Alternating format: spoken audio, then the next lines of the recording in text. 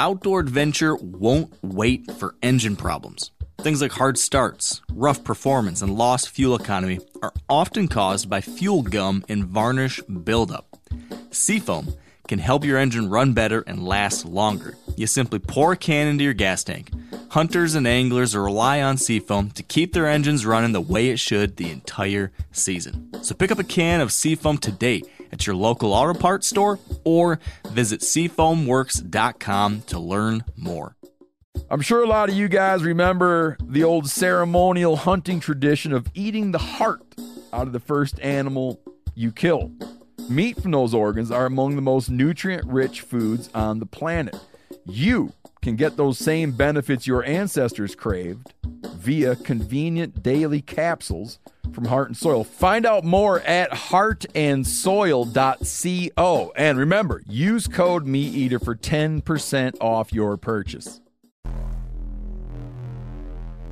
Welcome to the Wired to Hunt podcast, your home for deer hunting news, stories, and strategies. And now, your host, Mark Kenyon. Welcome to the Wired to Hunt podcast. I'm your host, Mark Kenyon, and this is episode number 82. Today in the show, we're joined by Neil Doherty, and we're talking late season hunting tactics.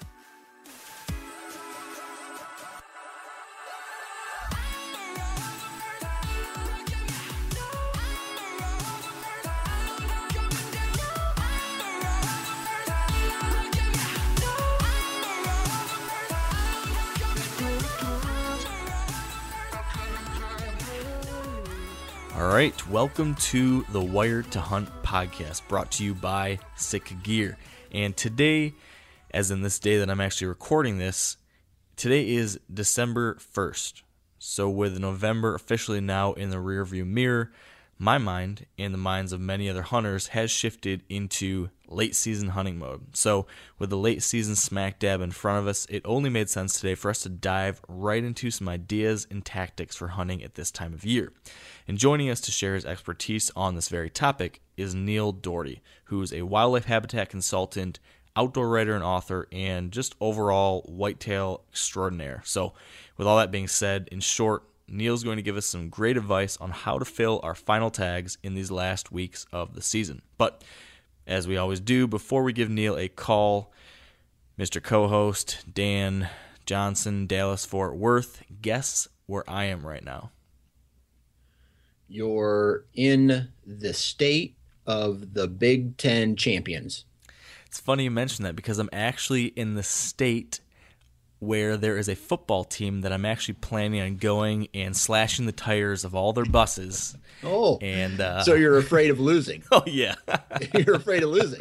I guess, no. To be short, no, I'm not afraid. I'm excited. I'm very excited. It's going to be a good game, man. It's a big week. Big week for the podcast. I know. And it's not about whitetails. I mean, it's like, but let's see, next week, one of us will be bashing the other one, right? I kind of just want to start now. Okay, well, I'll tell you what, I looked at the statistics, right? And we have, as far as the season is concerned, we have almost the same exact stats. Except for one major difference. You have one loss, and we have 0 losses. No, the big major difference is strength of schedule, my friend. You guys have played cupcakes. I tell you what, if going undefeated was so easy, why haven't more people done it? Because they don't play as easy a schedule as you guys. Dude, we beat Nebraska, who you lost to. We did. It was on a bad call, but regardless, you're right. We lost to them. Bad call. One bad call. I'm not going to use that as an excuse. We should have been able to win the game plenty of other times. So, yeah, we lost the game. Absolutely. But we've played I kid when I give Iowa a hard time. I know you guys are legit. I know you guys are going to be a serious piece of competition for us. I just simply have faith in the fact that we have beaten the most top 25 teams in the FBS, and we have played one of the hardest schedules out there. And I think that we've just been through a lot of really tough, nail-biting games, and we found a way to win year after year after year, really. So I have a lot of faith. I have a lot of faith too, Mark. So I guess we'll just have to see what happens on Saturday. I feel like we can't just see. I feel like we need to add a little more on the line. And now you. Well, the last time we bet something, we didn't even do anything. We need. It's like, and that is I bet you $1 million. That is 100% my fault. I just have failed to get the stupid thing online. I need to just do that tomorrow. But let's up the ante maybe even more. But I'm not sure how. We'll have to think about it. Got an idea? How do I want to do this? I don't know. I don't know. I just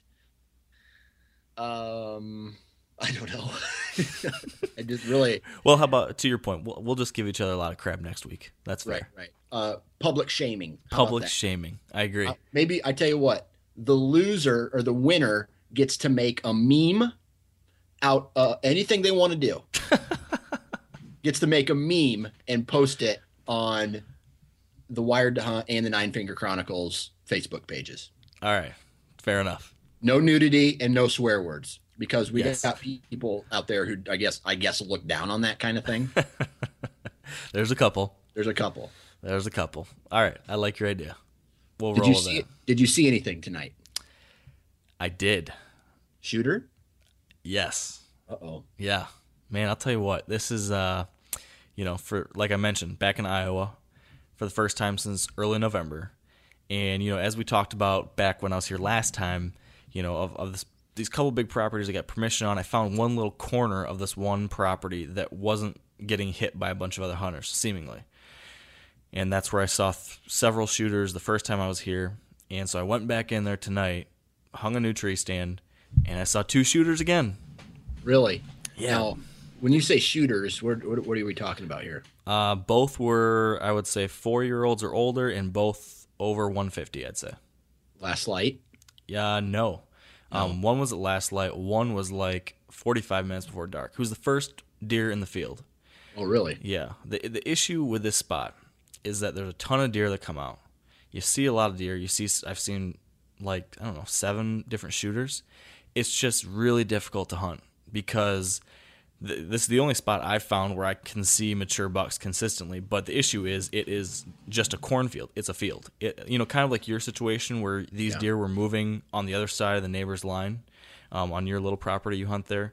Well, this property, all these deer are bedding and coming out on the neighbors, and my property doesn't start till literally the edge of the field. There's a fence that crosses just the open field. So where these deer are coming onto my property, I can't even hunt near because there's no trees at all. It's just open. There's not even like brush. It's just like flat cut corn.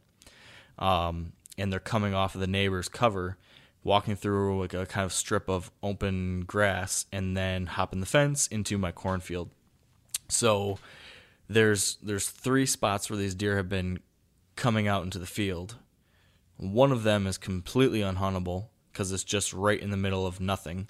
One of them, I could put a ground blind up on the edge where there's some tall grass and a couple little bushes. I could kind of brush myself in there.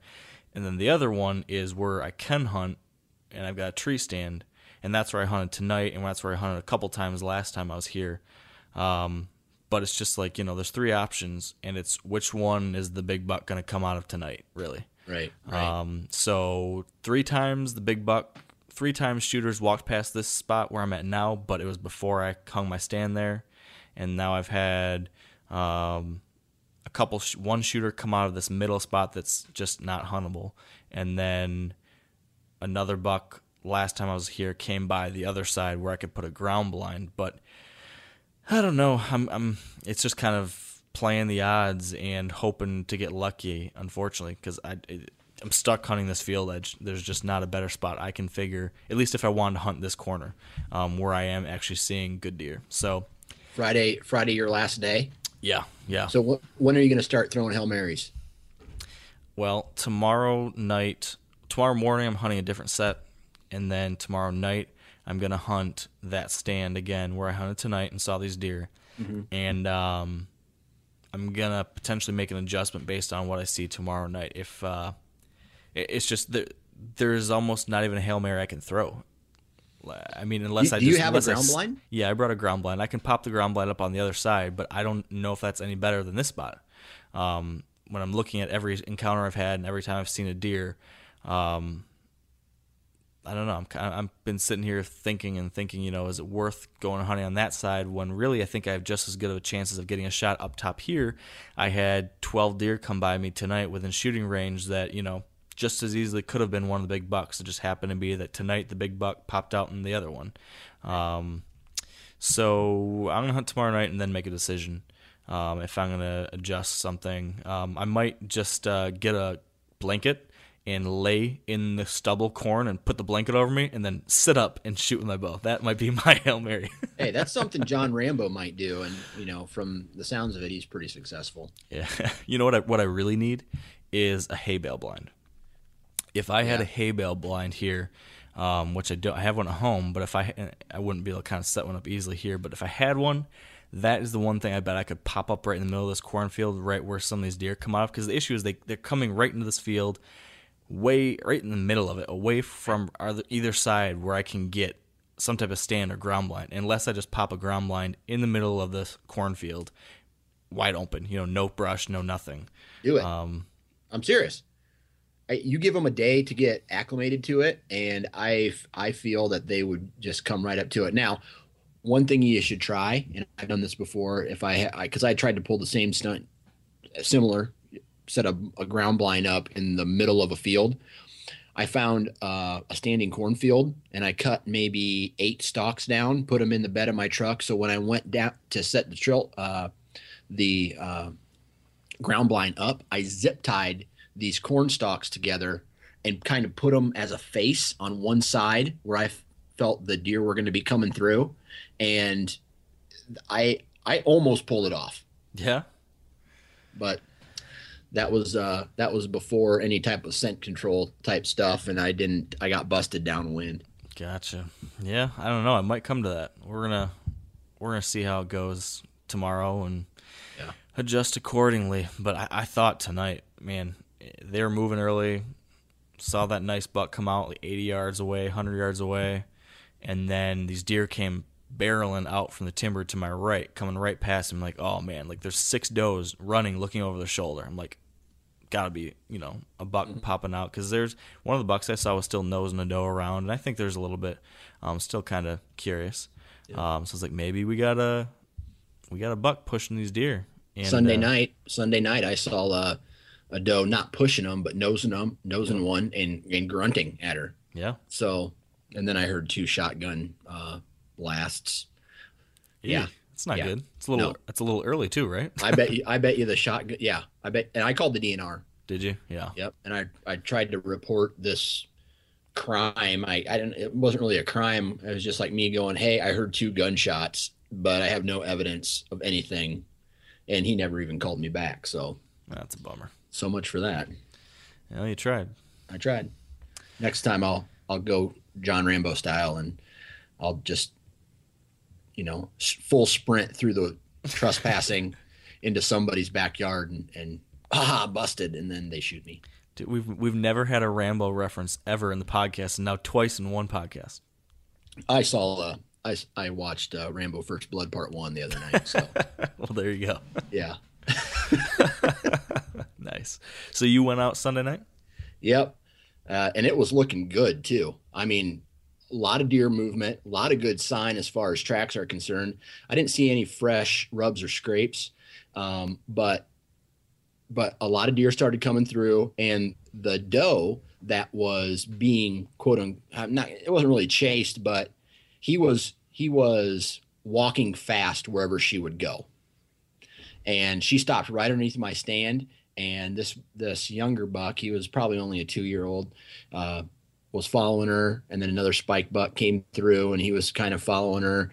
And I saw, on my buddy's property, it's really thick, right? It's just 15 acres of just really thick bedding. And I could see a buck walking, and I put my binoculars up, and I could see like a tine, but it's so thick and so far, it was like 80 yards, but I could just make out the motion going through the thicket, and I didn't know what it was. But then that's when I heard the 2 shotgun blasts, and then after that, everything died down. But wow. The big bucks are still in the area, because what was it I checked my trail camera on on Sunday night, and last Monday and Thursday, both or the one big buck was still in the area. So I don't know. That's encouraging. Yeah. So, but I was at work. So That's how broad it goes. daylight movement, but I'm sitting in a cubicle. When's your next chance to get out? Tomorrow night, and then it's shotgun season, and then I probably won't see another deer. Well, let's both kill one tomorrow. Mm-hmm. It could happen. If it does, I'll take Thursday off, and we'll have a photo shoot. Dude, that'd be legit. That'd be sweet. Yeah. Because really, we're not too far away if you shoot one at that property. Probably about 45 minutes to an hour. Yeah, that's not bad at all. Yeah. We'll All take right, pictures in the Coralville Mall parking lot. That'd go over well. Right. Oh man. Well, how about we table this conversation and we get Neil on the line, who we now need to give a call, and maybe he can share with us a couple ideas that will help us actually pull that double off. What do you think? Hey, let's do it. All right. First, we need to pause briefly for a word from our sponsors of this podcast, Sitka Gear. And this week we're joined by Sitka product category leader Dennis Zuck. And we asked Dennis today to share with us his recommendation for what the perfect layering system would be for hunting on a frigid late season day. Here's Dennis. Yeah, and so that one's all about warmth, and making sure you have enough insulation to carry you through the set, but also being really careful, because if I don't know how far you hiked on that day, but if you don't manage that moisture getting in and out, it could absolutely take you on a curve to be really cold. So I still think you're wearing a merino base layer. I think you're going to wear one of the warmest products you can find.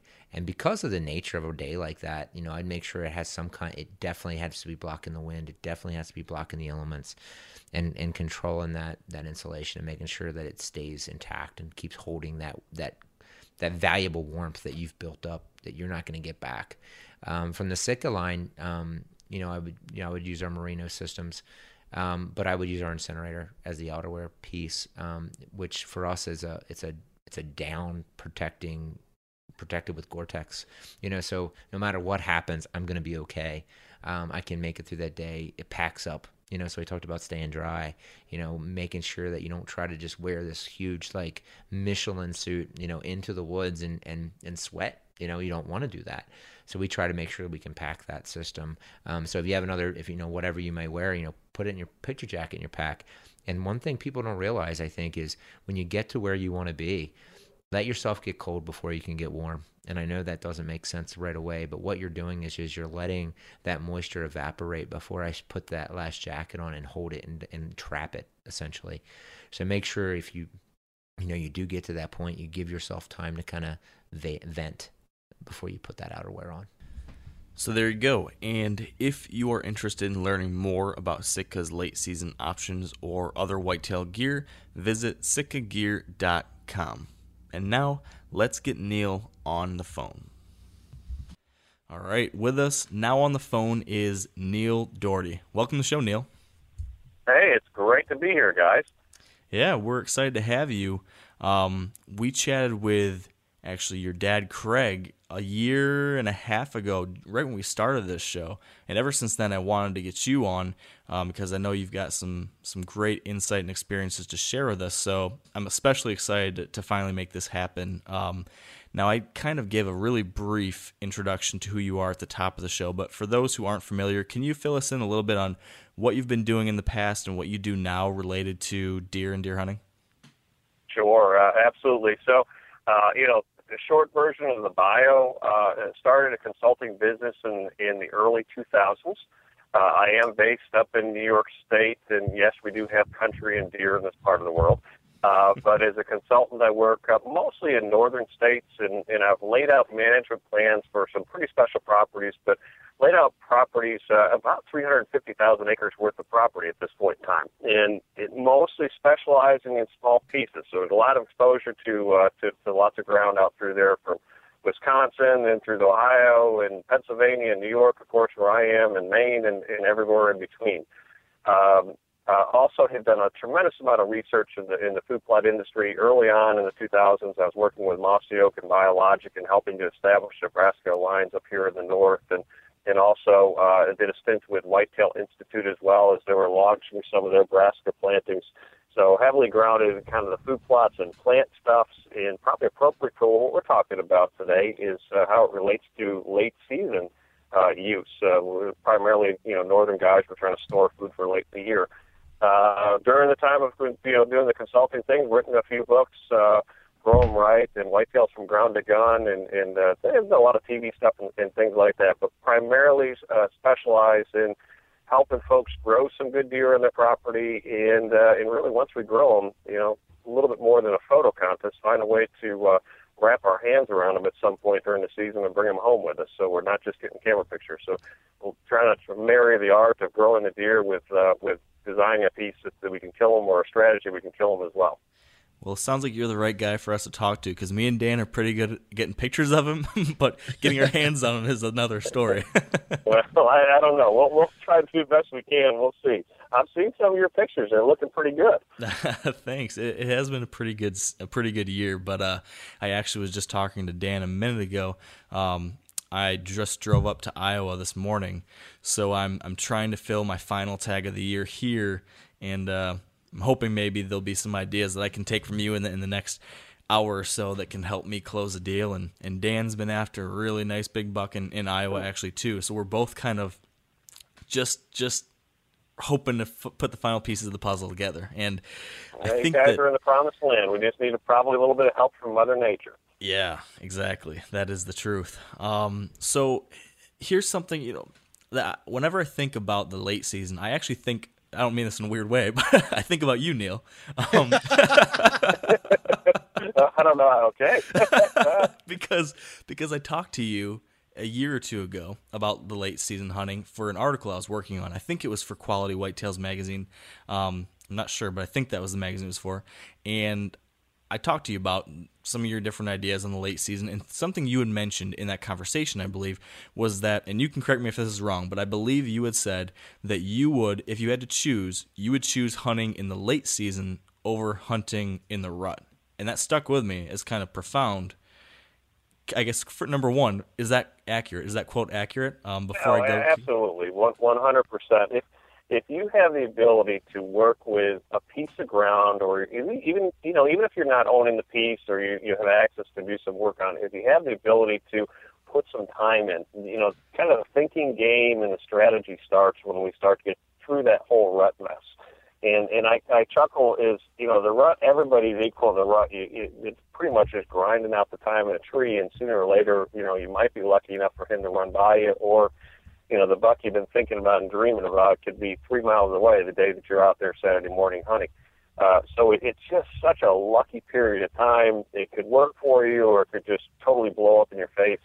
It drives me crazy on the managed properties I work with to help guys try to figure out how we're going to get them in the rut, because you just need to sit in the tree, and kind of hope. But when we get this late season period of time, kind of this whole strategy session and designing the mousetrap of the property and strategic hunting of the piece and pressuring and non-pressuring areas, all this stuff can come together and start to kind of almost put the deer where you want them to be. And you have to have help from Mother Nature, but you can really start to develop a strategy and work an individual buck. And if everything lines up, you can get it done in a couple of days. So for my personal hunting property, forget about the rut. I would take, we go as late as the middle of December here in New York. This year, we're a little bit later, December 22nd, we finish up.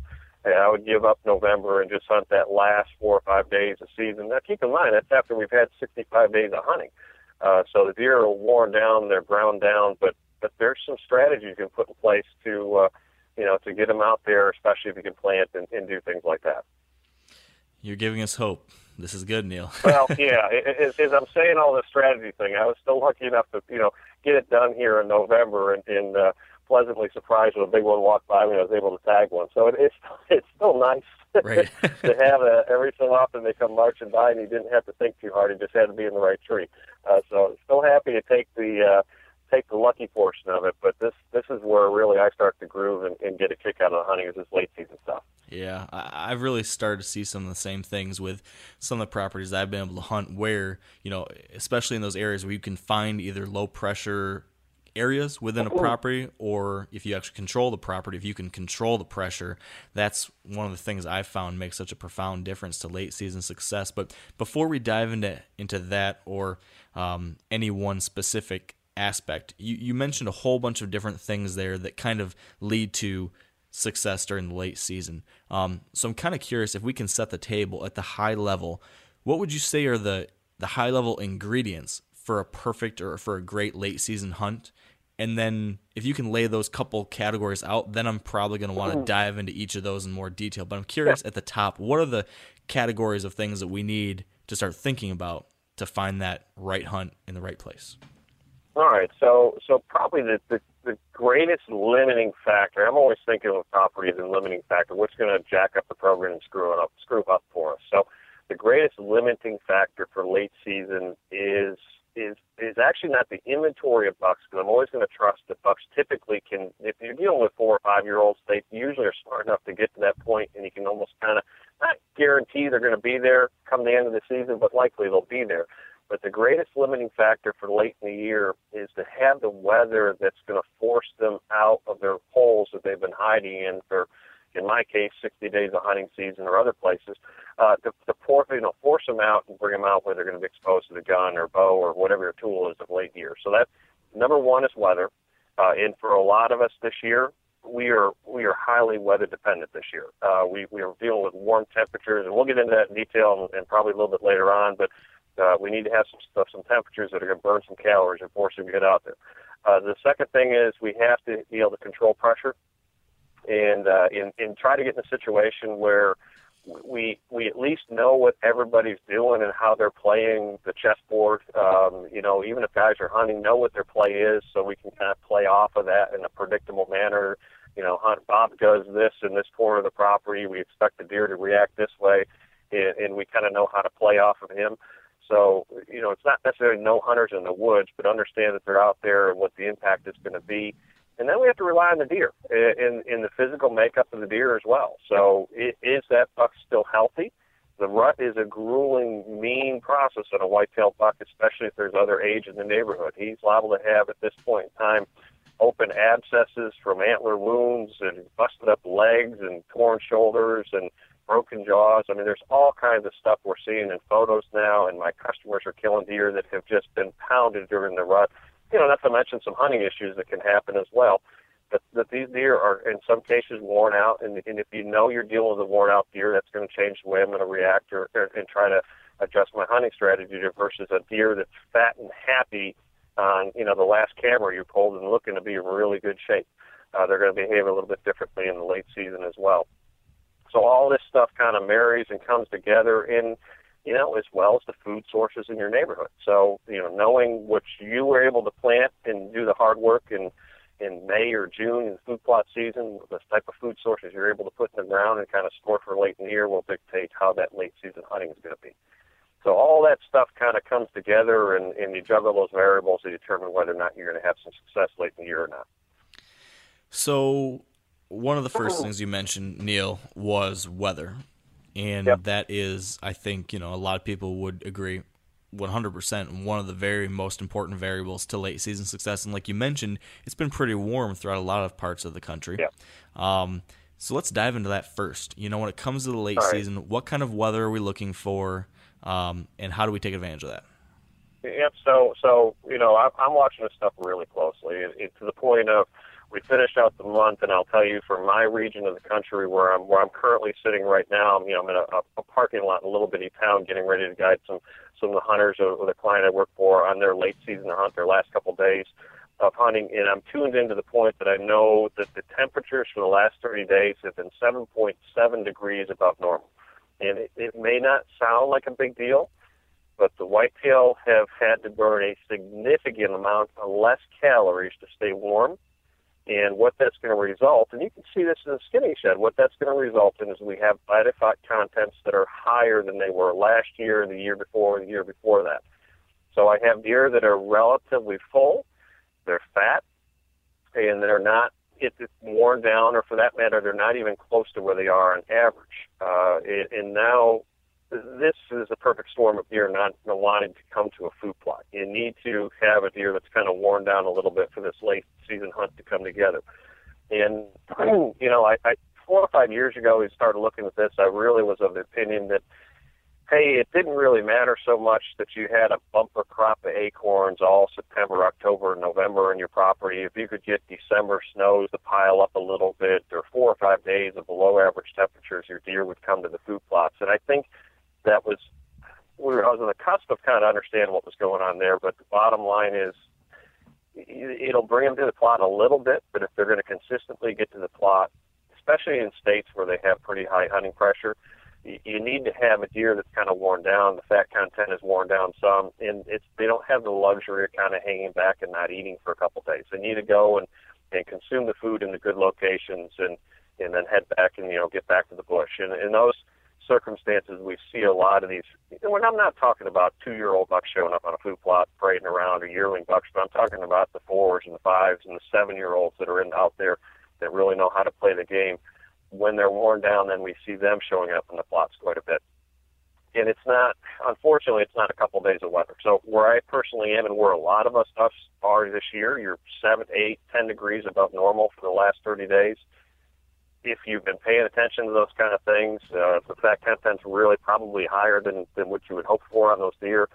And if you're looking at the 10-day forecast and going, hey, there's a couple of days of a little bit below average temperatures, maybe we get a little bit of snow, what it was likely to take for you to have that significant feeding event that you call in sick from work and charge out to the woods, it's probably going to take a good bit of snow covering for 3 or 4 days to cover up a lot of those easy access foods and then force them into the high concentration foods. So we're kind of in a tricky position for a lot of people on especially the East Coast and kind of the central part of the country this year in terms of whether we're going to get the deer to come out if the weather's going to cooperate for us or not.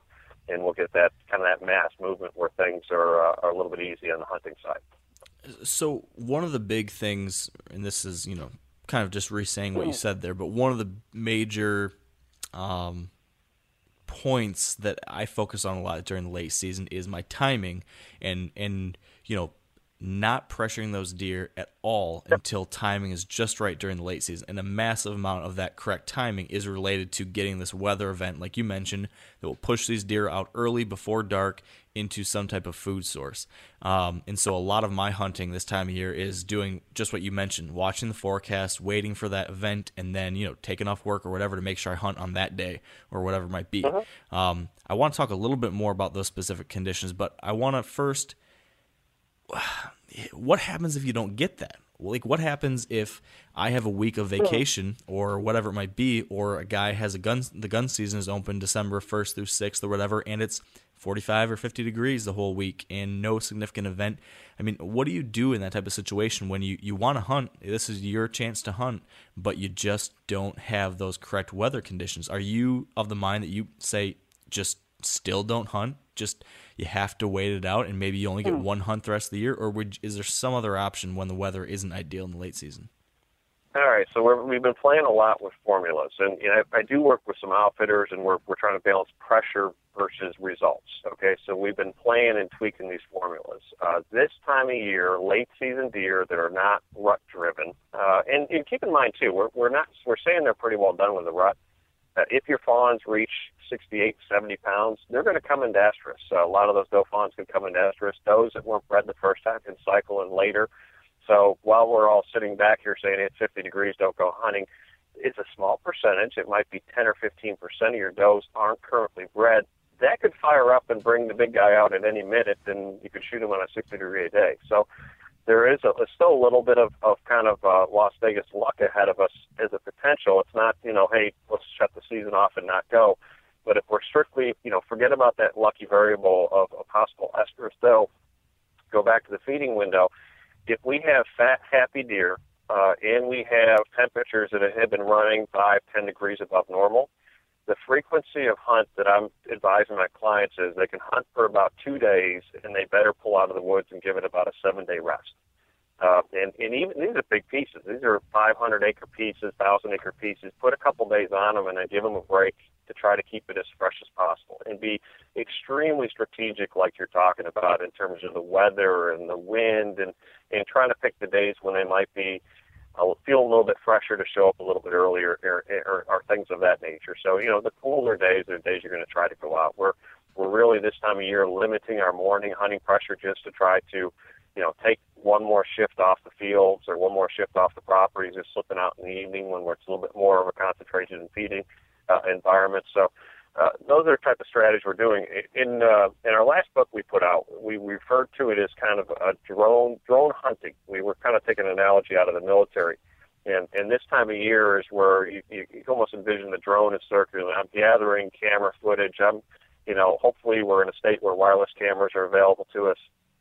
You're getting that wireless input to your cell phone, so you're not putting pressure on your deer, or you're checking your cameras every 7 to 10 days, middle of the day, total low pressure, trying not to get in the middle of bedding areas, and you're watching, and you're looking for a buck to show some kind of vulnerability. At the same time, you're watching the next 10-day weather forecast. I'm, up at 4 o'clock in the morning every morning looking at the weather forecast. My wife thinks I'm crazy. You have it memorized by now. Well, I'm just trying to see, and hopefully it's going to get cold, and I've got a couple good bucks I'm trying to wear down in our place here.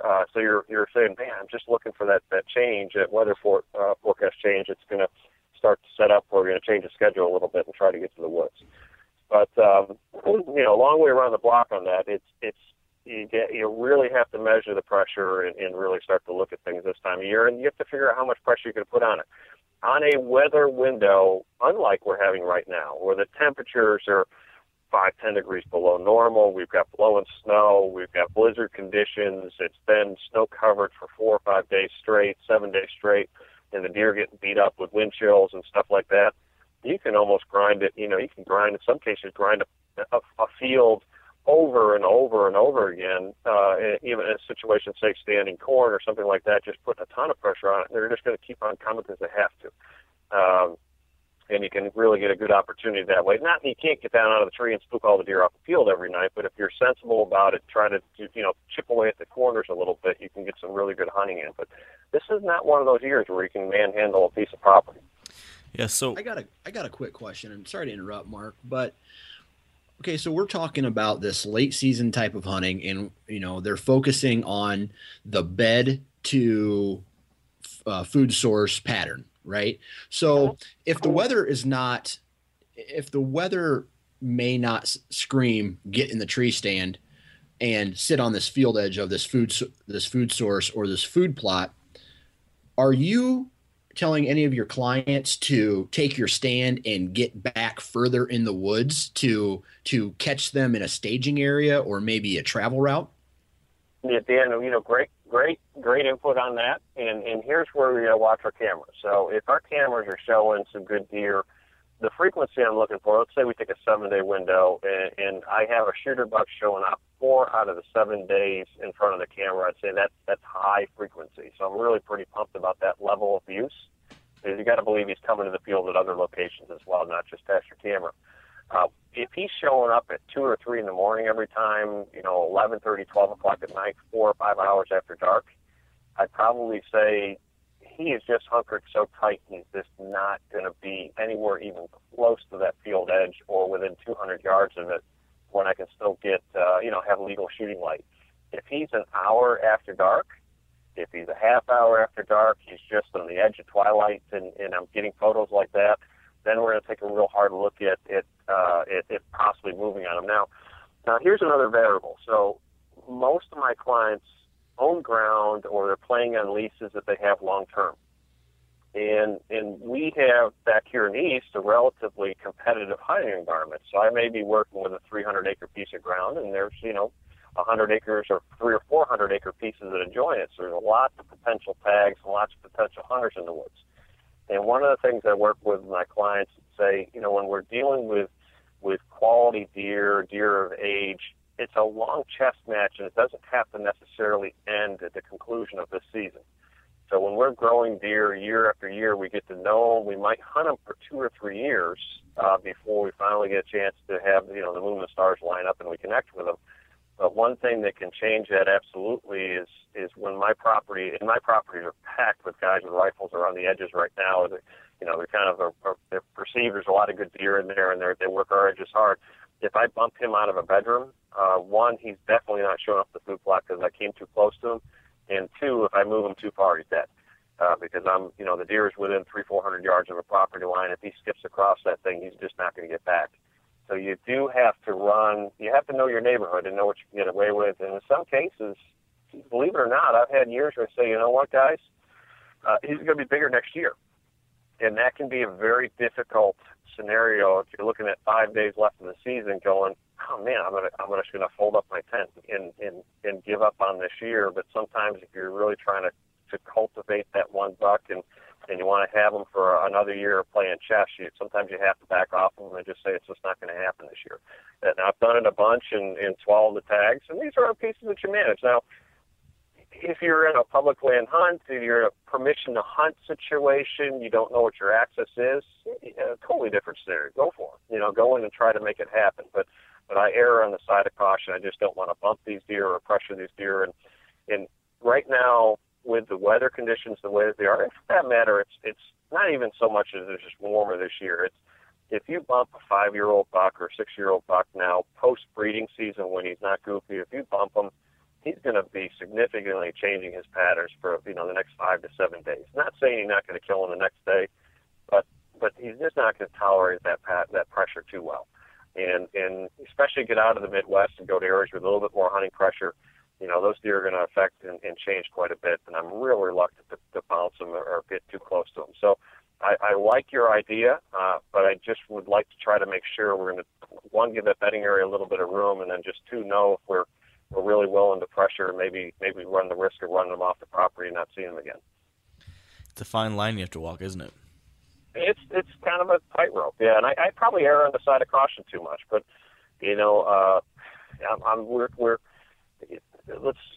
we're killing deer that are 5, 6, 7 years of age in properties that, one, they're too small to typically do that, and two, we're in areas of the country where there's really high hunting pressure. So we have to be real cautious in those areas to get that kind of results.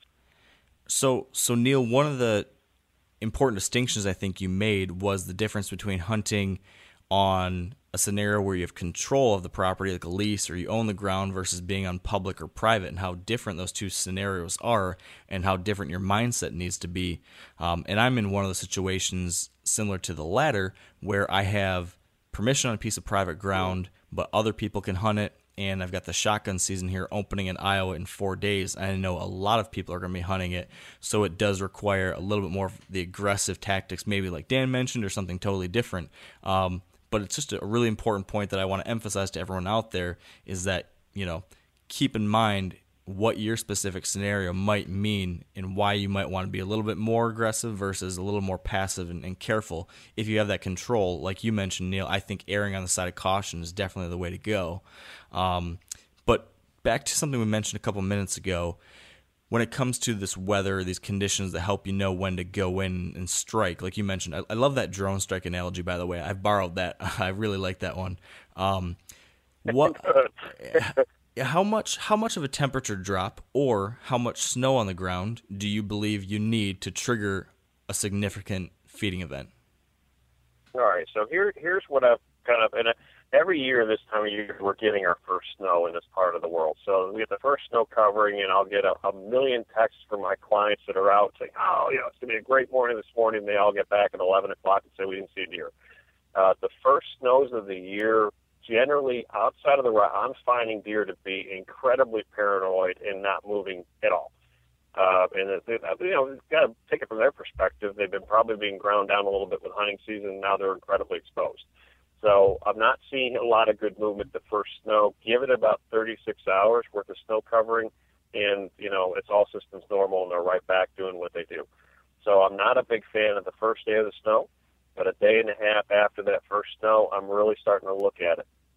Temperature-wise, we're just looking at normal temperatures. I think you boil down to if it's normal temperatures or below, and I like to get 10, 15 degrees below normal with some wind. I mean, some raw stuff where it's going to beat you up in the tree.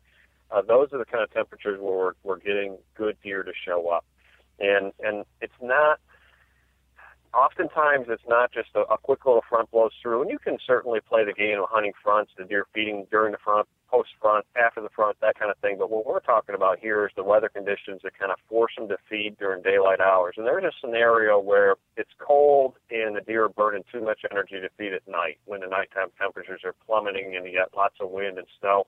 Keep in mind, when a deer is laying down and it closes the vents in its body, the vents being its kind of its groin area and its armpits, and those are the areas where it loses the vast majority of the heat. It can lay down for 2 or 3 days, or a couple of days, and burn less calories than it can walking up the cornfield to try to consume food. So they will go for that day or two lay down if they have to, but at some point they really start to get ginned up to go to food if that weather is, again, 5-10 degrees below normal. And whatever your normal might be, I've got clients that say, 45 degrees is normal for them. So when it's 35 degrees, we're in that perfect storm. In my part of the world, this time of year, I'm typically looking at temperatures, below 20 degrees, preferably in the low to mid-teens at night, and just kind of foul and nasty. And that type of scenario is going to trigger deer and bring them in. I'll give you a quick little story from last year. So last year we had that bumper crop of acorns that everybody talks about. They're like marbles on the forest floor. And I couldn't buy a deer to come to the cornfields or any of the brassica plots. I mean, you guys getting some camera photos, but camera photos are about 25% of what they usually are. We're having, deer census meetings at camp going, hey, geez, do we even want to shoot does this year? We're not seeing anything. Where have all the deer gone? So, the neighbors are all in panic. We're kind of trying not to be seasoned and say, it's just a blip with acorns, but in the back of our mind going, where have all the deer gone? And it's a terrible bow season, eat tag. There's no chance of shooting anything big for a decent. Even the luck of the rut, it doesn't happen. Roll around to this late season window. We're into December of last year. The muzzleloader season kicks in. That's mid-December. And finally the temperatures drop, and we picked up 12 inches of snow. I waited a day and a half. I actually canceled a couple road trips, got back home, and within 3 days of that snow being on the ground, the property went from having 5 or 6 deer showing up on the standing cornfield. My granite pressure had been low to now there's 8 or 9 bucks showing up with 15 to 20 does, and the field is full, and there's age there. I was able to tag a great buck that late season window. The next night went back and tagged a bear, and then the temperatures changed. And the snow melted, and it went right back to 4, 5, 6 deer in the food plot. Primarily fawns, and it was just a social thing. They went to the field to kind of hang out, dance around a little bit, but they weren't going for the work of feeding. And in that case, it took that 8-10 inches of snow, that little weather event, and it was literally a 3 or 4 day weather event, and then as soon as it melted, it was over. And I watched, of course, the cameras postseason, and for that matter, that entire year, because they were so full of fat from the acorn crop that we had, it took significant snows in February to put them in the corn. And at mild weathers that we had, even January, February, no one's been in the woods for a month and a half. The deer still weren't hitting those fields the way that I would have expected them to. They were just, obviously in really good body condition. And that goes back, we were talking about body condition before. My clients, on a whole, when we see a deer that's got a significant limp or, it's got some kind of issue going on right now from fighting or other things, we're batting probably about 95% to harvest that deer on a energy-packed food source like a carbohydrate like corn or dried soybeans, things like that. We're batting probably 95% to harvest that deer in the next couple of weeks. And when they're kind of getting beat up and they're trying to repair their body, we do extremely well harvesting those deer. When they get to that point, I've had 2 or 3 of them that showed up just in the last couple of days with customers that, buck we've been chasing for 2 or 3 years, and then finally we got him. And oh, by the way, somebody poked an antler in his rear end, and he was a little bit beat up, and finally he showed up during daylight hours. Kind of on this similar topic a little bit, we're talking about weather and snow and things like that, how that might push this late season action up. Do you give any credence to tracking things like barometric pressure or the moon setting, rising phases, anything like that? Does that have any effect in your mind, on when would be a good time to hunt at this time of year?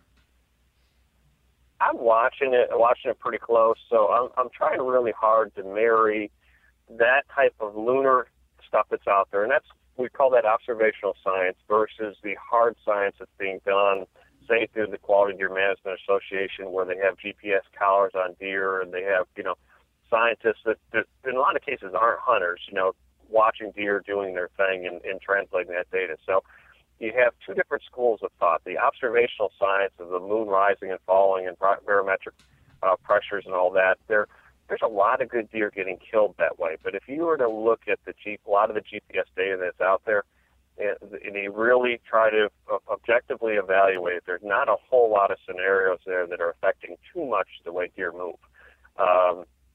So catching it when the moon's in the sky and that kind of thing in the feeding, I'm conscious of it, but I'm not basing my sole hunting strategy around it. I'm really more towards kind of the now of the weather and things. Probably not that much of a moon guy. Okay. Yeah, it's been one of those things this year that both Dan and I have been trying to learn more about and asking all the various people we talk to about. And it's interesting. I think we're hearing more and more. I think that's probably the most common way that people look at it is weather seems to be, first and foremost what's really going to make things happen. But things like the moon, pressure, there might be some ancillary effects that are interesting to pay attention to and see what might happen. So, the neat part about that is we're the modern hunter now. We have technology and information available to us that no other generation of hunters have. In the next 5 years, the question that you had is probably going to be answered pretty darn well with science.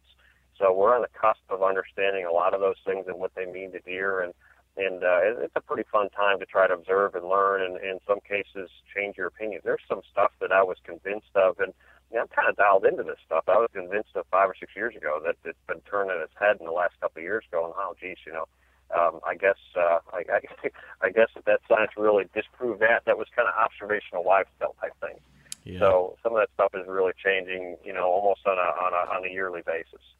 There are some fascinating studies, like you mentioned. We had Matt Ross from the QDMA on the show a few weeks ago, and he shared some recent studies that were, similar to what you said, kind of upturned some of our assumptions about deer behavior and things like that. And it's interesting, like you said, to see what some of this hard data can show, but also like you mentioned, lots of times these studies are conducted maybe by non-hunters, and maybe there's a little bit of different interpretations you can take on some of this, but if nothing else, it's fascinating, and it's another interesting piece of data to put in the hopper as you try to start making these decisions. Sure. So we've talked about this drone strike idea, which is something that I like to think about the entire year. Especially October and December is that time frame that making this type of drone strike. Part one is knowing the right timing. Part two is knowing where to be. And a big part of knowing where to be during the late season, as we've talked about, is food.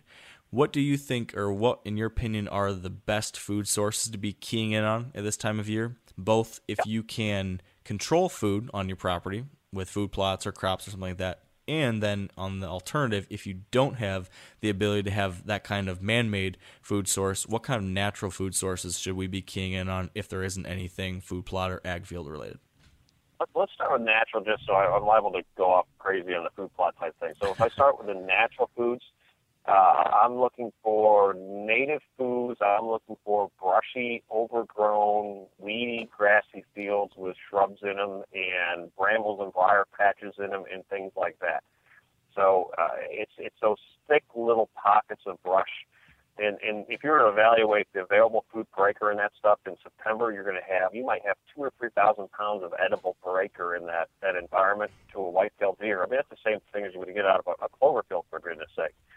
In those brushy environments. Now, post first frost, it starts to dwindle down a little bit. We get this time of year, it's dwindling down again, but it's probably still head and shoulders above what we're going to find in your woodlots, unless you're dealing with acorns. I think probably everybody kind of gets the acorn. If we got acorns laying on the ground, go hunt them. It's kind of the magic bean of the deer world that they're going to be, keep on working. But those brushy fields are where I'm really going to key in on. I get a lot of deer in those grassy, open areas this time of year. I'm seeing a lot of deer in them, and I think they're also going to a spot that guys aren't putting much pressure on it. You don't see a lot of people kind of hunting those overgrown, grassy dogwood areas too much in camping out on them. And there's a really unique place that I've had a chance to spend some time hunting back here in my home state, and we've got a couple great big tower blinds, and we can literally watch from 2 tower blinds, like 800 acres worth of area. And these were, 10 years ago, they were planted cornfields and they've been allowed to go fallow. And it was a real big eye-opener to watch the amount of deer that use these fields, even up into the December period, for bedding. They got out of the woods and got the heck away from any potential hunting pressure was there. They got areas where they're very visible. They can kind of detect danger coming from a long distance with the eyes, and they got the whole nose thing going. They got a lot of escape patterns. So we could watch them. You might be, watching a 100-acre section of this grass and brush, and then at 3:30, you haven't seen a deer all day. $7 stand up at 3:30. You're going, where in the world did they come from? They're just kind of burrowed in that grass. They stand up, eat some forbs, and dig down and through there, get some good stuff. And in this particular scenario, there's some food plots involved. So eventually, they would typically drift to the food plots. And having watched a deer in that natural environment and then the food plot environment, all kind of from all, you might be watching a deer from 3/4 of a mile away. They're hitting the food plots maybe 30% of the nights that they're up on their feet before they got to the plot. And in some cases, they're only 200 yards from the plot, so you'd have no chance of getting in between them and the plot. But it is really interesting to see. So I'd look for the natural vegetation that way.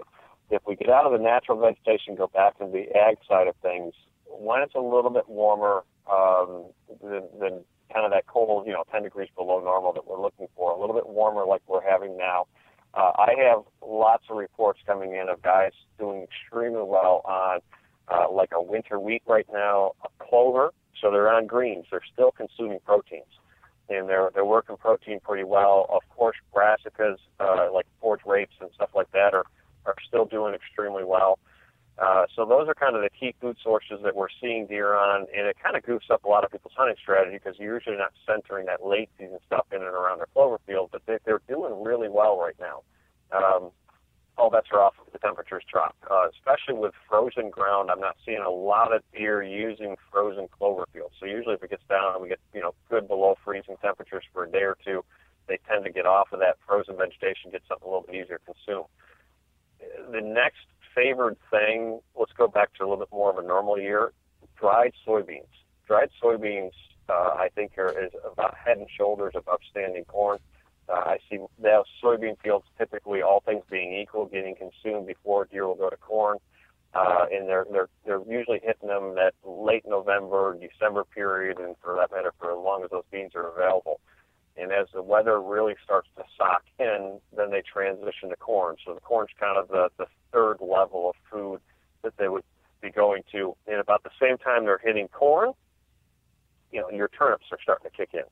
Turnip by nature, I don't think is very attractive to deer. I think, all this whole starch to sugar thing is happening. They are getting sweet, and I think bottom line is everything else is getting consumed and, getting frosted away, and all of a sudden they're looking pretty good because everything else is brown and wilted and dead, and now it's time to eat turnips.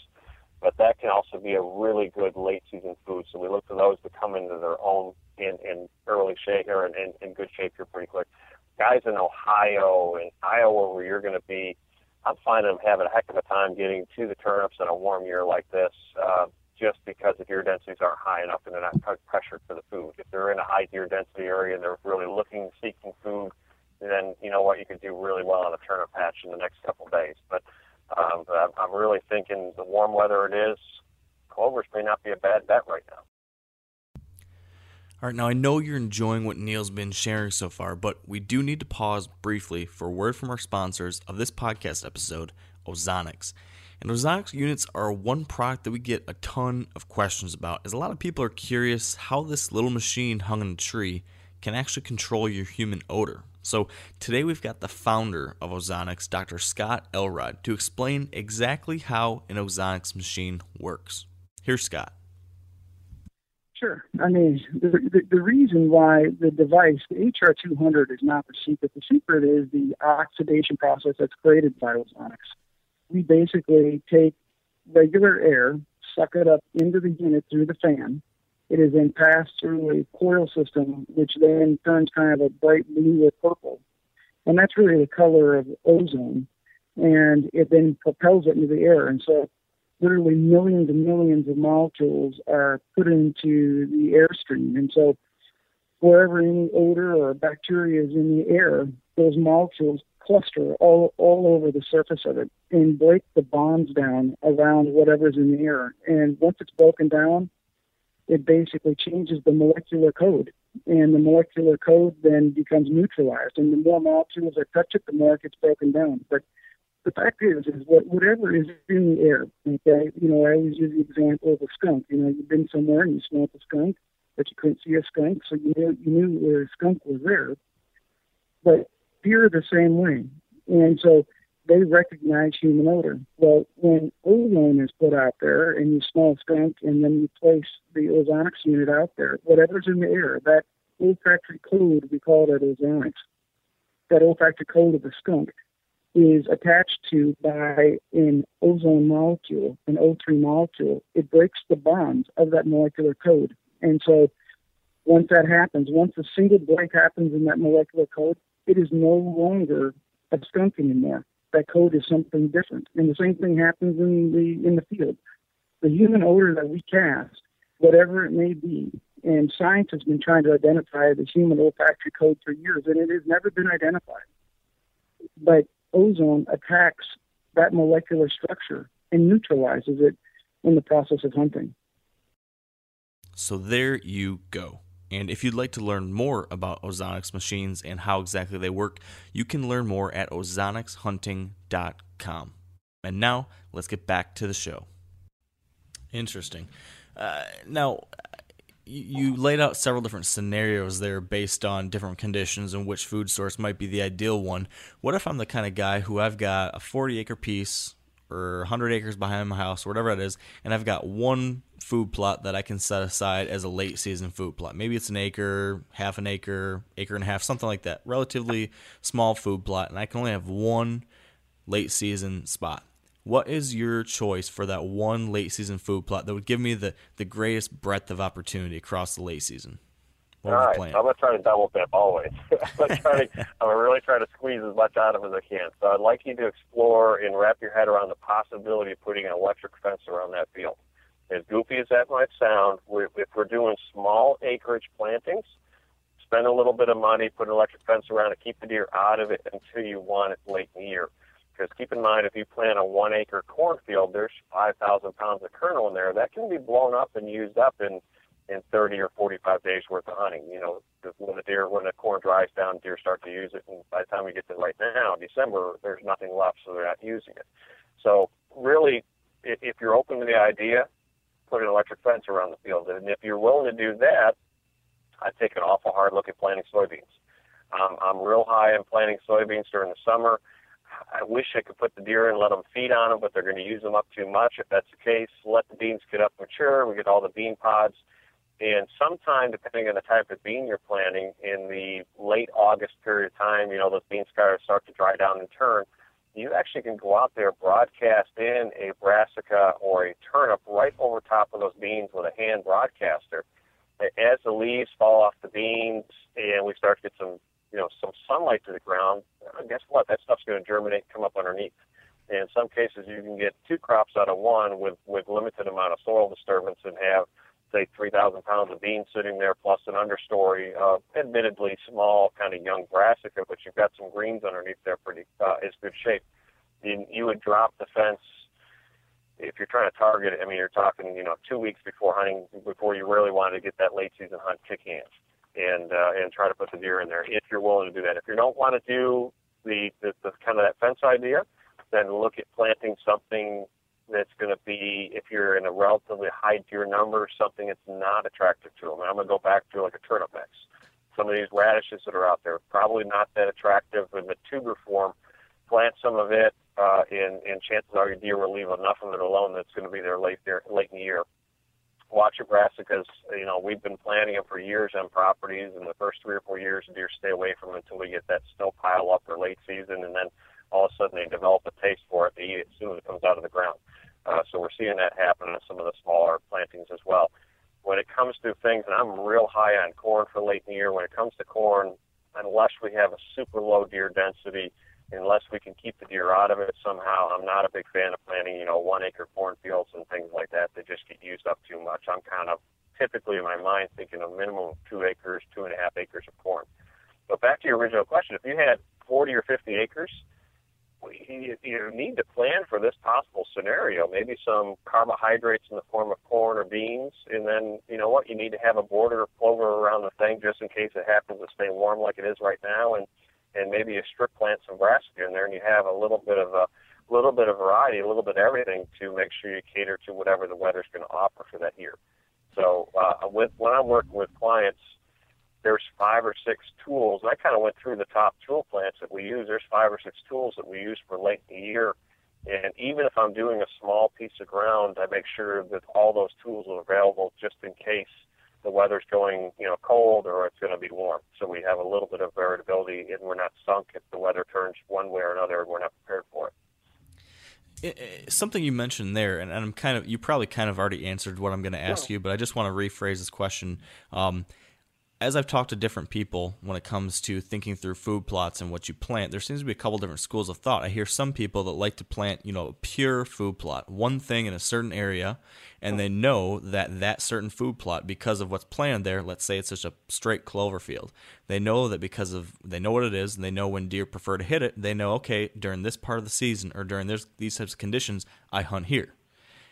And then they have a different separate spot that this is going to be the late season plot because it's just brassicas. And so this school of thought has separate plots of one thing, and they know that to hunt here with this condition, hunt here with that condition. The second school of thought is more in line with type of the scenario you just mentioned there, where you put together some type of plot that should be consistently attracting deer throughout the entire season. Maybe it's a mixture of clover and brassicas, like you mentioned, or strips of soybeans and winter wheat, or whatever it is. And then that develops a consistent pattern regardless of the time of the season. Do you have a preference? Do you like to always have all of your food plots be a combo that keeps them coming all year, or do you ever do straight plantings where you know that it'll be dead during the winter but great in early season? I don't know. What are your thoughts on those two things? Yeah, absolutely. I mean, now you're getting into the real science of, we call that deerscaping, laying out the property landscaping for deer. So before we get into the deerscaping conversation, we've talked in the past about this, but I'm a huge kind of wind is the key to doing everything in a property. And so when I'm first looking at a piece of property, I have on the table, maybe we're going to put kind of, we'll call them feeding destination areas, and we might have the multiple crop system, or I might be doing strip plots, scattered, and clovers go here and brassicas go here. So I might be using one of those 2 tools. And what drives me to make that decision is hunter access, number one. If I have a couple spots where the hunters can get to, super low pressure, and they can, best case in the world, they walk up over a ridge, a ravine, and they pop up just barely visible, and they can see an open field, or they can build an open field that's there. I said, man, we've got a tremendous situation, especially if it was favorable for west or northwest winds that you typically get late in the year. This is an ideal location for a big destination feeding area. Maybe the scent from that tree stand blows out over top of a road, or blows across a river, or blows out into an open hayfield or something like that where deer aren't expected to come from. Those are perfect scenarios for everything but the kitchen sink at them. So that's kind of going to be wind dependent, or in that case, hunter dependent if they can get to and from it. The other thing, if we go back to the winds, if we have areas where the winds are very consistent for 360 degrees worth of hunting, by that I mean hilltops. So flatland guys are planting more strategic, where they put, a clover plot up here in the north end, and we put a brassica plot over here in the west end, and they don't worry so much about this whole swirling wind that I'm talking about. But if you're in hill country like I am, we're really focusing on what the wind's going to do, if it's going to be steady and true, or if it's going to be very turbulent on the backside of a hill, based on the time of the year, and we plan accordingly. So in those environments, I'd say, well, we get a lot of south winds first part of bow season, so the areas where the winds are going to be steady and true, I plant my clovers in those locations. I might even plant some peas in those locations, super attractive early in the year, and then they eat it off the dirt and turds, there's nothing left. And then they focus on another food plot, they go to a different part of the property. And maybe they're transitioning to a part of the property that's a little more conducive to hunt during the westerly winds or northwesterly winds. So we can kind of almost by the season and by the wind direction lead them toward the most productive spots to hunt based on wind currents and based on their food preference. So there's a real science to trying to figure out what you were just asking about. And every property is going to be a little bit different, but the variables that I first look at are going to be, can I get the hunter to and from that location? And then 2, what's the wind scenario going to be? How consistent is it going to be? If I look back to our research center, when I say research center, I mean it's where my dad and I hunt, and we've done a lot of habitat research and written books about the place. But bottom line is, this time of year, it's our hunting camp. It's not the research center. There's one spot up on top of the hill where I had pretty good access. I could get to it. I could get away from it. And it was literally, a 6-year plan for me. I created sanctuary. I created bedding cover all in the proper locations to kind of get the deer used to laying in certain areas. And I bit the bullet and actually hired a dozer and brought them in, and we cleared 5 acres worth of oak woods and, piling up white oaks and everything else, because I had the perfect scenario for a food plot to be able to build up there, that no matter what the wind direction was, I could hunt it. I could come at it from the outside edges. And it was take 20 years of doing this kind of stuff and build the perfect mousetrap. And in that case, I have clover planted there right now. I have some winter wheat that was planted in there. I have ample amount of corn. I don't do beans because I'm too high of elevation. I have a 2,200 feet elevation. The beans really don't grow very well. But I have everything but the kitchen sink on that particular spot. Pick up and move outside of that, where it's easy for me to hunt, and I go to a spot that's only good during south winds, and I'm literally just planting clovers in that location. I don't want the deer going there late in the year. I'm hoping it gets covered up by snow, and by default, they go from being able to eat to 15 acres of food plots to 7 by the time we get to this late season hunt. And it happens to be the spots that work for me for access and wind. Wow, so there's definitely a lot to that thought process. That's in short. It's put it together. I mean, it's if you can kind of work your way through the wind thing, you take a clear transparency, put an aerial photograph down, and sketch on the transparency where the winds are steady and true, and put red X's where the wind's really nasty, and then you lay another transparency, clear sheet over top of it. Here's how we walk to our stands, and lay another transparency over, and you can kind of build this whole layer thing.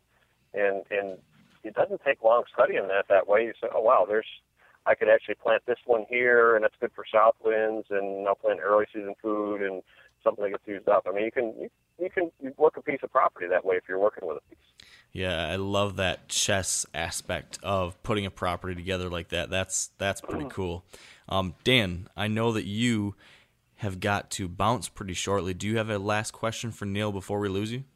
Yeah, and it's kind of taking a 360 turn here, and it's kind of talking about management from a management level. And let's say you have a food source, right? It's kind of a hard winter, and we all know that deer kind of group up in numbers, and they attack the available foods, the easiest available food source in this late season, and then they move on to the next one, or or the snow melts, and then they can go back into the timber. How do you get an accurate number of how many deer are supposed to be on your property, and how do you plan for that particular food source, knowing that there could be instances where you may have the only food plot or the only food source in 3 or 4 properties, and every deer in the area is going to get sucked to that until it's gone? Yeah, that's a really difficult scenario, and the way you do that is with trial and error. So you're going to have to plan a little bit and kind of sort things out. So when we're looking at kind of the biology side of things, we're hopefully doing some deer census numbers, in the month of end of September, first part of October, or mid-September, first part of October. We're working through some deer census to get an idea of what your buck-to-doe ratios might be, your fawn recruitments, and from all that, there's lots of stuff written about that now. From all that, you can determine how many does ought to be harvested and kind of get an idea what your numbers are. And then you forget about the rut because everything's really skewed. And you can use observational data, just time in the stand to calculate those numbers. Forget about the rut because everything's skewed heavily towards bucks and movement's a little bit goofy. And then the floodgates open. So you planted that cornfield. And my research center is that same way. There is no one investing the energy in planting corn for probably 5 miles. And when the weather piles up and the guys are pounding their woods, driving deer and other stuff, we hit pretty heavy in deer numbers. I mean, I might be dealing with numbers of I hope no one local is listening, but we might be dealing with, if I want to say this, I mean, there could be 70, 80, 90 deer per square mile in there. We're talking about 25 or 30 bucks on the property in this next week and a half if the weather had cooperated. And so things get really heavy. How do I keep enough food to keep them healthy? That's a really difficult scenario. And quite honestly, it ends up, how much can you budget to plant? And you work through. Now, I've taken on just the kind of the nutrition side of things, I've taken a little bit different step. I have made the leap of faith where I'm comfortable on this whole electric fencing and keeping plots, keeping deer out of the plots. And, my little honey hole I was telling you about, I have 3.5 acres of corn planted in there right now. I keep 2.5 acres of that cornfield undisturbed, which by weight, is 10,000 pounds worth of corn. I keep it away from the deer and don't let them have access to that corn. And based on the weather, I drop that fence and let them in sometime late. My goal there is I do want late season hunting, but I'm not, strictly just I got to kill these deer. My goal is to find a happy medium where I'll have food getting through the end of February, in the March period. And if I have food that I maintain until that time of year, I get the extra bump because I can pick up a bunch of antlers around there, so I do reap the rewards from that. But that keeps the body fat content high, and that lets those 3-year-olds and 4-year-olds that are kicking around, do what I want them to do for next year for antlers. So we do try to work pretty hard on that. In some cases, it's just keep them away for some food and kind of give them access to the food when they need it late in the year. Or, quite honestly, when we're talking about all this food plot stuff, if you have deer descending on your fields in your area like locusts, the best possible thing that you can do late in the year is to concentrate on natural habitat. It's firing up the chainsaw, it's doing natural habitat work, and for every hour of work you do out there, it's cheap work. One, you'll generate sustaining food that will carry them for winters upcoming, far beyond the next couple of years. Just for this natural food production, you can really get a lot out of it. So, those are types of things we do a lot in the winter on to pay attention to our deer. But it's a tough scenario when you draw every deer from the neighborhood, and it's real, tempting to get in a situation where you say, hey, there's 20 deer showing up in the food plot. I want to get my buddies all in. We need to shoot a pile of does and try to balance things out. In a lot of cases, that artificial concentration is skewing your numbers so much you may not want to be harvesting heavily those does the way that you may be trying to plan and do. That could hurt you the following year. Yeah, and that's something I'm actually dealing with to a degree in one of my properties in Michigan, where I've been trying to figure out, is this population purely skewed by time of year and the available food, or is this something that's a larger year-round issue that I need to be being concerned about? And I think to your point a while ago, is that something like a trail camera survey where you're getting accurate census of deer population at several times during the year is probably a key tactic to really use to make that proper decision, it seems like. Like right now on this property, I'm doing a camera poll tomorrow morning at 7 o'clock on this piece that I'm going to see tomorrow morning. And I'll do a camera poll. One, we're doing a little strategic, setup for where we're hopefully going to outsmart one of these old boys in the next couple of days. But two, I'm taking another snapshot look at, we have actually pulled back. We've got a real heavy cow population, a heavy bear population here. Our fawn recruitment has been low, and I put the brakes on doe harvest this year for the first time in 7 or 8 years. So we've actually not harvested anything. I'm going to go back and take a quick little look at the census numbers and see whether or not we're going to take some camp meat this year and shoot a few does, or we need to kind of ride the hard line and not do that. But we weigh, say, 70% of my decisions based on the September census, and right now the numbers that you might be getting at your Michigan property or I'm getting here on my New York property, that's going to weigh into the conversation, but it's probably not going to get equal weight as of September. But it definitely needs to be addressed and looked at as to what's happening on a piece of property to make good management decisions. Speaking of trail cameras, kind of jumping topics here, but when it comes to in-season scouting at this time of year, what, if anything, do you do? And it sounds like trail cameras is part of that, and maybe you can elaborate on that, but what kind of scouting do you do during the late season to make sure you're in the right spot, trail cameras or otherwise? All right, so the trail cameras obviously revolutionized deer hunting, right? And the trail camera is keeping probably 70% of my clients from killing a deer they should kill every year, because they can't stay away from the darn things. And they've got to keep going. And you know, it's at some point it transitions from being, you know, I'm getting good data. Go back to this whole drone thing. I'm kind of looking for the deer too. I'm getting the beauty pageant. I want to just keep sending my buddies 6 more pictures of this buck at 1 o'clock in the morning. Yeah. And if you're in that scenario and you're not gathering the good data and you're just kind of you know, gathering some pictures, that's good, but you might be just hindering things by going to frequent the cameras too much. I've got a couple new guys that I'm hunting with this year on our personal piece, and Brian and Tara are pulling their hair out right now because I haven't checked their cameras in 3 weeks. And they're going, what in the world is going on here? You know, guys, I can't. You're a little bit too sensitive. You're a little bit too deep in. I'm checking. There's 9 cameras out there. I am keeping track of these ones that are on the fringes where I can get to them real easy. And if we get close to it, we'll pull those cameras and see what's there. But I'm not making a separate trip in the middle of rifle season to see what's going on. And I just fear kind of jacking things up. Now, granted, I know the property pretty well and have a pretty good idea what's going on with the deer, and we're keeping track. I am, let's call it, with a high-level frequency, keeping track of my carbohydrate food cameras. So my corn or my beans, I would be looking at those on a frequency every 7 days, 10 days, middle of the day check, you know, real sensitive to wind, preferably some nasty stuff where you don't think you're going to be scented, you know, and I'm not doing any kind. I'm really cautious about checking those cameras outside of those windows when it's kind of a perfect. I'll rather skip a week rather than keep on checking them, and go that route. So and if you're in an area where wireless works for you and you have AT&T coverage, my goodness, I mean, it's the cameras aren't quite as good as some of your kind of hardcore cameras out there, but you might miss 20% of the camera photo potentials, but you put a camera in place and leave it there for a month and it text messages you pictures. That's a pretty nice way to go.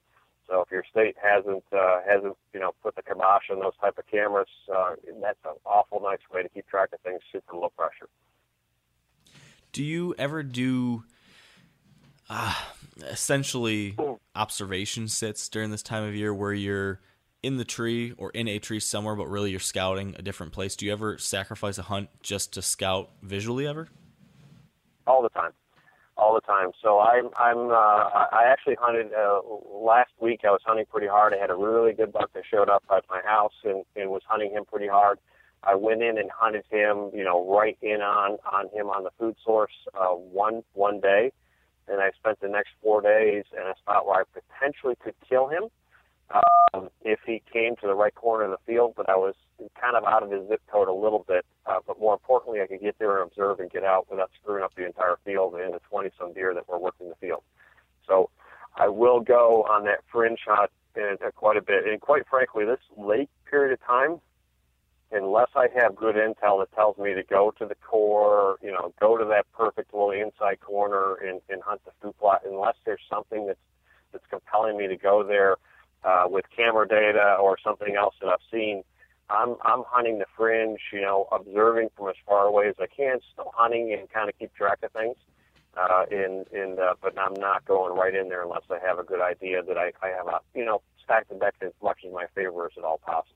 And I have the luxury of some time, so I can kind of play that game. If I'm a Saturday and Sunday hunter, I might be a little bit more aggressive with my style of hunting and kind of get there in on them. But I'm trying. I am burning a lot of sits, still in the field, in the woods, and kind of on the fringes, kind of keeping track of what's going on. And over the years, I've killed quite a few good deer that way. They've transitioned to the downward side of that fruit plot. They kind of swung in there. They're becoming a lot more sensitive to how they enter the fields now. And, if you're all the way on the downwind side of a 15-acre field, you're still liable to have those bucks coming and cruise down there as they try to verify with their noses there's nothing out in the field. So sometimes that, used to be right on the core point where they would enter the field 3 weeks ago. It's not the place where you want to be. They're using their noses to backdoor those areas from quite a distance. So if you kind of measure up and get to the point where they would be investigating the field with their nose, plus you could still kind of see that social gathering area in field, and you might be watching a lot of deer at 300 yards, but you might find that you're killing the big buck that you want at 40 as he swings around and kind of checks the field first before he heads out there. So it sounds like, based on what you just said there and some of the things we talked through a little bit earlier, that most of your hunts at this time of year are pretty darn close to the food, almost right on top of it. Is that accurate, or are you a little bit farther back sometimes? No, Mark, I am personally right now on my personal farms, and probably with the vast majority of my clients, again, have the ability to plant and manage with their property. We're basing probably 95% of our man hours on the food plots themselves right now, and we're killing the vast majority of the deer. We're killing are in the plot. So if I look at it as a couple of years ago, I did an observational data collection with my clients and polled. It wasn't a lot of people, but probably polled 150 properties. You guys that are pretty serious about it. And overall, they spent 95% of their hours were in food plots themselves hunting. Get that outdoor channel experience and shoot them over green. During the bow season, about 15, maybe 20% of the bucks, maybe the 3-year-olds or better, were killed in the food plots. 75% of them were killed back in the woods. That's still the guys who are still logging 95% of their man hours on the food plot themselves, and still only killing 15, 20% of the deer there. So 5% of the time they're in the woods, they're killing 75% of the deer back there in the woods. So that should tell you a little bit about getting off the plot. But when you get to this late season hunt, literally we are taking less than 10% of our bucks off the fields this time of year. Everything is being taken right there on those food sources and catch them showing up. But again, these are guys that have the ability to kind of play that standoffish game and hunt for the time is right and be low pressure. They don't have to play the aggressive move and go and try to catch them off a ridge. And while 4 or 5 guys are coming at them from the other side, with opening day hunting pressure type of scenarios. Yeah, that makes things a lot different. That's for sure. So we are coming up here on time, and I've got about 15 other things that I want to talk to you about, but I guess we've covered some really great core topics, I think, related to late season hunting. And so maybe I'll throw one more at you that we might be able to cover something maybe we didn't talk about, maybe it's something we already did. But if you had to pick the most common or most damaging mistake that you see your clients or other hunters that you've talked to making at this time of year, what do you think that most common mistake is? Most common mistake is right now hunting when they probably ought not to be hunting in that prime location. So I've had a couple clients that have I've talked to just in the last couple of days that said, boy, I hit it too hard in the last 3 or 4 days of bow season, trying to fill that bow tag. And now rifle season or gun season's rolled around and deer pretty well burned up and they've used up the area. So they played the chess game a little bit too hard to one portion. It's going to take some time to bounce back. So managing pressure, I would say, is the one thing where people are making a lot of mistakes right now and letting these bucks get a little bit of breathing room and get through. And there is, the longer I'm doing this, the more time I'm spending with deer and clients and really getting a kick out of observing, letting these deer teach me a lot of things. The more I'm seeing that there's very few opportunities there is to force an encounter with those big deer. Forget about deer drives and that kind of thing, but to force it by charging in there and going for them. It's a difficult scenario to make play year after year and make work for you. I'm reminded of a GPS study that was done in Pennsylvania recently where they actually studied they had collared deer, and they went through, I believe it was GPS. I know they had collared deer. It may have been a radio telemetry, but I'm fairly sure it was a GPS study for the level of precision. But the way it worked was they had their opening day of bear season. And the opening day of bear season, if you're not familiar with the PA, it's the rite of passage for hunters. It's a week before their gun season starts up, and 15, 20 guys get in, and they drive these mountains back and forth. They do a lot of pushing the thickets, and it drives me crazy because I have guys that are super serious about their deer hunting and could really care less about bear hunting. They go and they drive there in 400 or 500 acre pieces a week before they have to go out for rifle season. What the GPS collar told us is, deer are ranging, covering 500 acres, a square mile, all depends on the individual deer and his personality. And that pressure kicked in, and literally, deer went down to a 15 or 20 acre little postage stamp worth of ground that they were covering, and they stayed that way for the next 45 or 50 days. And that's through that constant kind of wearing of hunting pressure. And if you can back off them and give them a sense of security for 7 days, 10 days, 15 days, if your season will allow it. You can get them out of that little donut that they've decided is their core safe area that you probably have no chance of killing them in anyhow, and get them back to a more manageable pattern. You can do that kind of that drone strike and dive in there and have a good hunt on them. But sometimes the best hunting strategy for this late time of year is just to leave them alone and wait, capitalize on those 1 or 2 days when it's right. And it's really hard to get used to that style of strategy of staying out of the woods. This is the most valuable thing that you can do to set yourself up for that right couple-day hunt.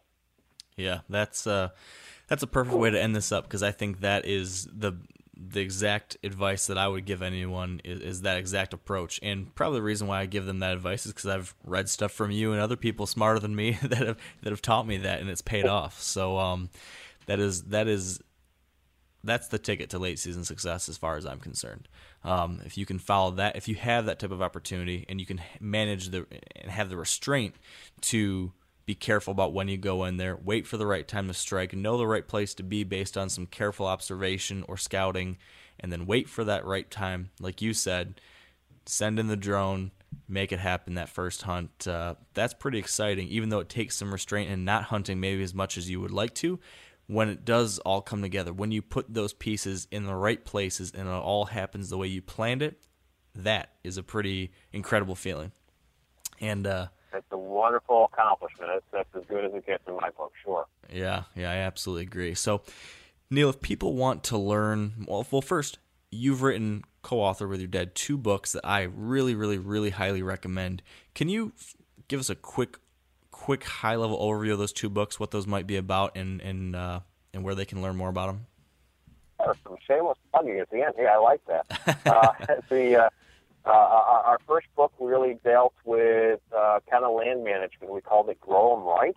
You can order through our website, northcountrywhitetails.com. Also, another way you can reach out to email me or reach out by telephone with some questions if you'd like.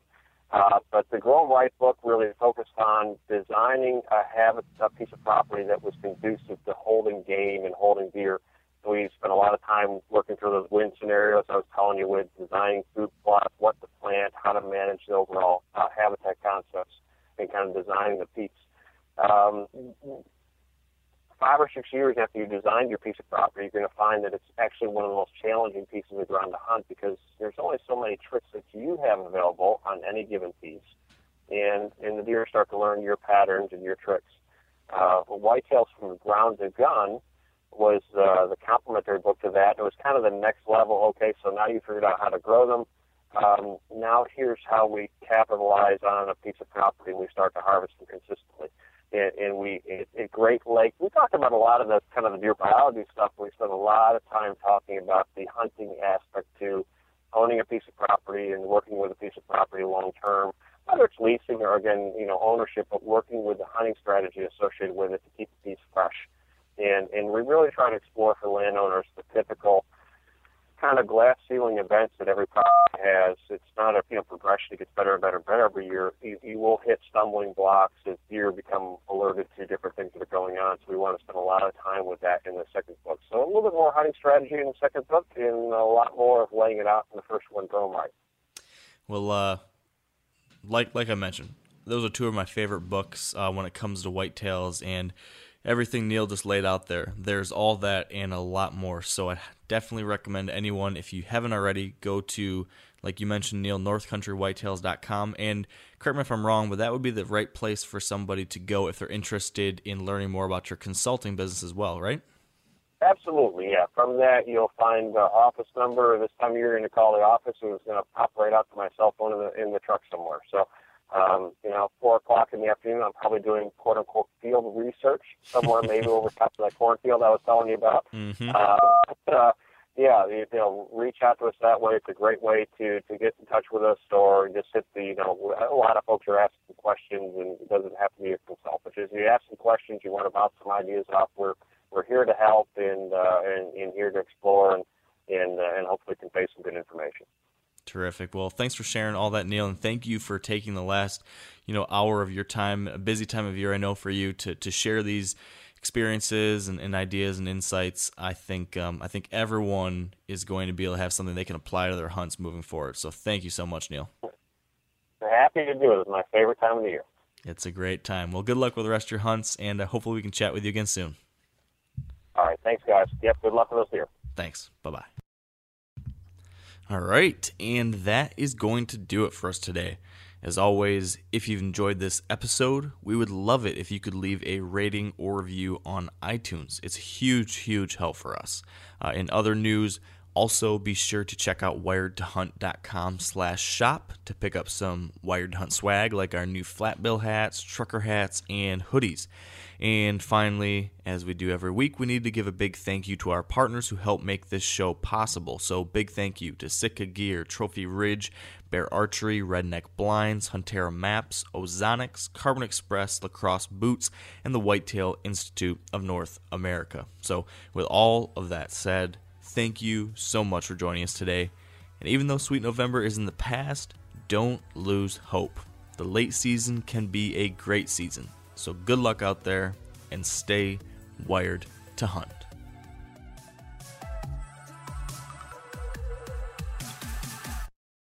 Outdoor adventure won't wait for engine problems. Things like hard starts, rough performance, and lost fuel economy are often caused by fuel gum and varnish buildup. Seafoam can help your engine run better and last longer. You simply pour a can into your gas tank. Hunters and anglers rely on Seafoam to keep their engines running the way it should the entire season. So pick up a can of Seafoam today at your local auto parts store or visit seafoamworks.com to learn more. I'm sure a lot of you guys remember the old ceremonial hunting tradition of eating the heart out of the first animal you kill. Meat from those organs are among the most nutrient-rich foods on the planet.